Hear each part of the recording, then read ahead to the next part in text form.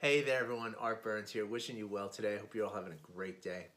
So, one of the most common things that human beings share with each other is the stress that we feel in our bodies, right? Over 77% of American adults deal with chronic stress. That means that they get into the stress response every single day of their lives, right? And while stress is one of the most common things that we all go through, it is also one of the least understood or maybe most often misunderstood things that there are in our lives, right? And this is because what most people think about when they think of stress is the stressors, or are the, because usually there's much more than one, they are the stressors that cause the stress. Okay, so we think of stress as the work that we do. We think of the stress as the parenting that we have to do. We think of the stress as our children's behavior, right? We think of stress as the traffic jam we get stuck in. On and on goes the list, right? But that's where we place our sort of, the designation of what is the stress in our lives, okay? But this is a mistake, okay? The truth of the matter is that the stressors are something that cause the stress in our bodies, right? And all those things that I mentioned, all the things that could be outside of you are the stressors in your life, okay? But the stress is your physical reaction to those stressors. Okay, and it's a really important distinction to make because what happens is when we go through our lives thinking about the stress in the stressors, right? When we think about the fact that all of those other things are what is the stress in our lives, then what we do is we're always looking outside to try to fix it, right? We're trying to, get things calmed down. We're trying to fix the behavior of our children so that they don't stress us out, right? We're trying to change things with our work or change things with our morning commute or trying to change things the way that we think that when we go to the supermarket, if we can change others' behavior, that don't get in our way and don't bump into our cart and stuff like this, then maybe we'll feel less stress in our, we'll experience less stress, right? But the fact of the matter is that you have no control over any of that, including the behavior of your children, right? We like to think we have control over these things, right? And of course, the lack of control can sometimes be one of the biggest stressors that there are. That can sometimes be the thing that makes us most fearful, which is where stress comes from, right? But the thing again to understand is that stress is the physical, embodied response to the outside circumstances, right? So while you can't control what someone does to you in a supermarket, whether they bump your cart or not. You can't really control what your children are doing. You can't control what other people are doing around you in any circumstance, right? You can't control the traffic, you can't control the weather, you can't control the ups and downs of life. And this is what life is all about, right? The ups and downs that we go through. And we have no control over those. But what we can control is how we respond to those things, right? And when we respond to those things from a place of fear and worry, right, that's when the stress response in our body comes through, right? So it could be said very accurately that the stress that our bodies go through is a physical response to what is a mental and an emotional experience. Now, let me explain to you what I mean by that. Now, let's say we get stuck in traffic, right? And we think that the traffic is what's causing the stress in our bodies, but what's really happening is when we get stuck in the traffic, right? We have the choice, right? That most people, if you're like I used to be, and if you're like most people are, what we do is we squeeze that steering wheel, right? And we sit there and we get upset about this traffic, right? We start thinking like, well, if I had only left a little earlier, or if only this appointment wasn't a half hour later, or if only some bozo didn't get into an accident up ahead that's causing all of this stress, right? If only, right? And then also we think about like, well, what is going to happen when I get to where I'm going, right? And I'm late, right? I'm on my way to pick up my kids, or I'm on my way to work, or I'm on my way to a big meeting, or I'm on my way to meet a friend for a cup of coffee. Like, what are these people going to think of me? What are going to be the consequences, pardon me, of my being late now, right? That is what causes the stress, right? Thinking about what is the outcome. right? Anytime that we're feeling fear. Now, there's an acute fear that happens in an instant, right? That is something that, like, we, like walking across an icy path. This is another common example I like to use. That when we feel our feet slip, we automatically feel this sense of fear, like, oh, I'm gonna fall. Let me be careful, right? But the fear transforms immediately into an awareness of danger. Okay, when it stays in fear, that's when we're thinking about the outcome, right? So instead of thinking about, just steadying our bodies, putting our weight a little bit forward, like you see a penguin walking, right? And bending our knees a little bit and being more careful, if we're instead thinking about, oh my gosh, if I fall, I'm going to break my arm and then I won't be able to work, or I won't be able to go to my, this wedding this weekend, I won't be able to put on my suit, or, what have you, whatever it is, now you're thinking about outcomes. Right? And when you're thinking about outcomes and you're busy thinking about all that stuff, well, guess what? You're not thinking about where your feet are, and now you're more likely to fall, right? Same thing with the traffic jam, right? If I'm thinking about what's going to happen, what's the consequences, what is going to come from this experience, right? What is going to happen because of this external experience in the external world, right? All of which I have absolutely no control over, right? But when I start thinking about that, I start dwelling in fear, right? And I'm thinking about the outcome of the situation. That thinking about the outcome, that fear that I'm feeling related to that outcome is what is causing the stress in my body, right? The stress is the heart rate speeding up. The stress is the respiratory system speeding up and the blood pressure rising. The stress is the various parts of your brain shutting down because you're in fear and you're in survival mode, right? And that is not coming from the traffic. And it's not even coming from the consequences, right? The actual consequences are not something that is real yet, right? And the truth is that we never know what those consequences are going to be, right? And when I talk to clients about this particular situation, because this is a very common thing, right? When we get stuck in traffic, right? We're cruising along, we're running maybe a few minutes late, but we're figuring like, okay, I'm going to be fine, everything's going to be good, and then boom, traffic, right? And now we feel like, oh, it's like an assault on us, right? Like now my whole thing just got ruined, whatever it is, right? And again, that's where we start getting tight. We squeeze the steering wheel. We start going through all these really big and heavy emotions that bring us to a place where we're wound like a spring. We're tight, and we're volatile, and we're no longer working with all of our faculty, right? But instead, if we can keep ourselves calm, right, and we can keep ourselves just present and accepting of the fact that, yeah, this is traffic. It's not fun. I'm not happy that I got stuck in traffic. And whoever it is I'm on my way to meet is not going to be happy that I got stuck in traffic either.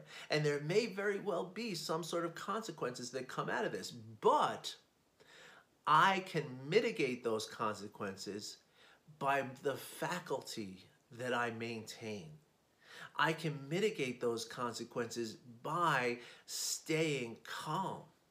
Because when I finally show up, right, wherever it is that I'm going, right, like to pick up my children, for instance, right, if I show up to pick up my children 10 minutes late, they're probably feeling a combination of fear and embarrassment and shame and maybe some level of guilt in their poor little minds. They're kind of figuring that they did something wrong here, and so when I show up, if I show up as this person who's like, oh my God, everything's terrible, look how horrible this is, then all those emotions that they feel are going to just shoot right up, right? They're going to feel that times 10. But if I show up and I'm calm and I'm reassuring and I'm confident and I'm happy, right? And I'm in a place of homeostasis and resilience, right? Calm and steady, and that rock that my children need me to be. If I show up as that, then those emotions come down. And then they realize, then they can learn the lesson that, sometimes traffic happens. Sometimes delays happen. And it doesn't mean that it has to be a bad thing, right? Same thing if you're showing up for an interview, right? If you show up at the interview and you're sweating and choking and and like this hot mess because of the stress that your body's feeling, the person's probably going to be like, okay, maybe I made the wrong choice here. Maybe I should check out another candidate. Right? I mean, I'm joking here, but you get what I'm saying, right? If you show up calm and confident and level-headed, and you explain the fact that, yes, I was stuck in traffic. I hope you got my message. I appreciate your patience, and I'm sorry to take up your time like that. I'm hoping that we can still have a wonderful, productive interview. I'm really looking forward to telling you about myself, right? Which person is the interviewer likely to say, yeah, okay, traffic happens, it's okay, right? Because that's the thing. If it's an interview and they see you buckling under the pressure of being 10, 15 minutes late, well, then that says a lot about how you're going to be on this job, right? Same thing that your kids are feeling, right? They're going to feel that from you, and they're going to sense this, like, okay, mom or dad is really scared right now. So if mom or dad is scared right now, then I better be really scared right now, because that is bad news, right? And so again, getting back to the original point, right, is that the stressor is not the traffic. The stressor is not getting to your kid's school on time, or getting to the interview on time, or getting to the store before it closes. That is not I'm sorry, that is the stressor. That is not the stress, right? The stress is your response, right? And you always have a choice of how you respond. So how do you do that, right? How do you take advantage of this choice, right? It's very, very simple, okay? Number one is you simply pause, right? Just stop for a moment. When you feel that thing happening in your body, right? When you feel that tightness in your chest, you feel the grumbling in your stomach, because that's something else that happens in the stress response. Our digestive system shuts down, and we can feel it in a queasy sense of our stomach, right? When you feel that throbbing in your head, right? That's your blood pressure. When you feel a tightness in your muscles, right? That's the fight or flight syndrome, right? That's your body tightening up and getting ready to either run or fight, right? Or freeze and paralysis, right? So when you feel any of these sensations, right? Just pause for a couple of moments. The second thing you do is, while you're pausing, you take 3 really deep breaths, but specifically breathe from your abdomen. Okay, draw it in with your diaphragm, right? Really, and you might even take one of your hands and place it on your belly while you do this, so you can really bring that attention down to your abdomen and really use the abdomen to draw the air into your lungs. This is going to produce 2 really important effects. Number one, you're going to get more oxygen into your body and into your brain, which is going to be healthy for you. But number 2, and perhaps more importantly, is you're sending a very important signal back to that fear center in your brain that, you know what, everything's okay, right? Like, if you were running from a tiger, you wouldn't stop to take 3 deep breaths, right? So your body's going to say, okay, your brain rather is going to say, okay, my body's breathing like this. That must mean that we're safe. Let me check. Let me see. Are we safe? Do I see any other signs of danger, right? And because you're pausing and focusing on your breath for those 3 breaths, now the mental activity has stopped too, right? And so now your brain is going to say, okay, yeah, I don't see any other signs of nobody's trying to trick me here. So, okay, it looks like we're not in danger anymore. Let me turn down the faucet of cortisol and adrenaline and norepinephrine. Let me turn it all down and stop it, right? And then pretty soon, if you can maintain this for a few minutes, you're going to start, kind of letting go of that sympathetic nervous system response. And then you're going to transfer that to the parasympathetic nervous response. Okay, you're going to go from fight or flight to rest and digest, right?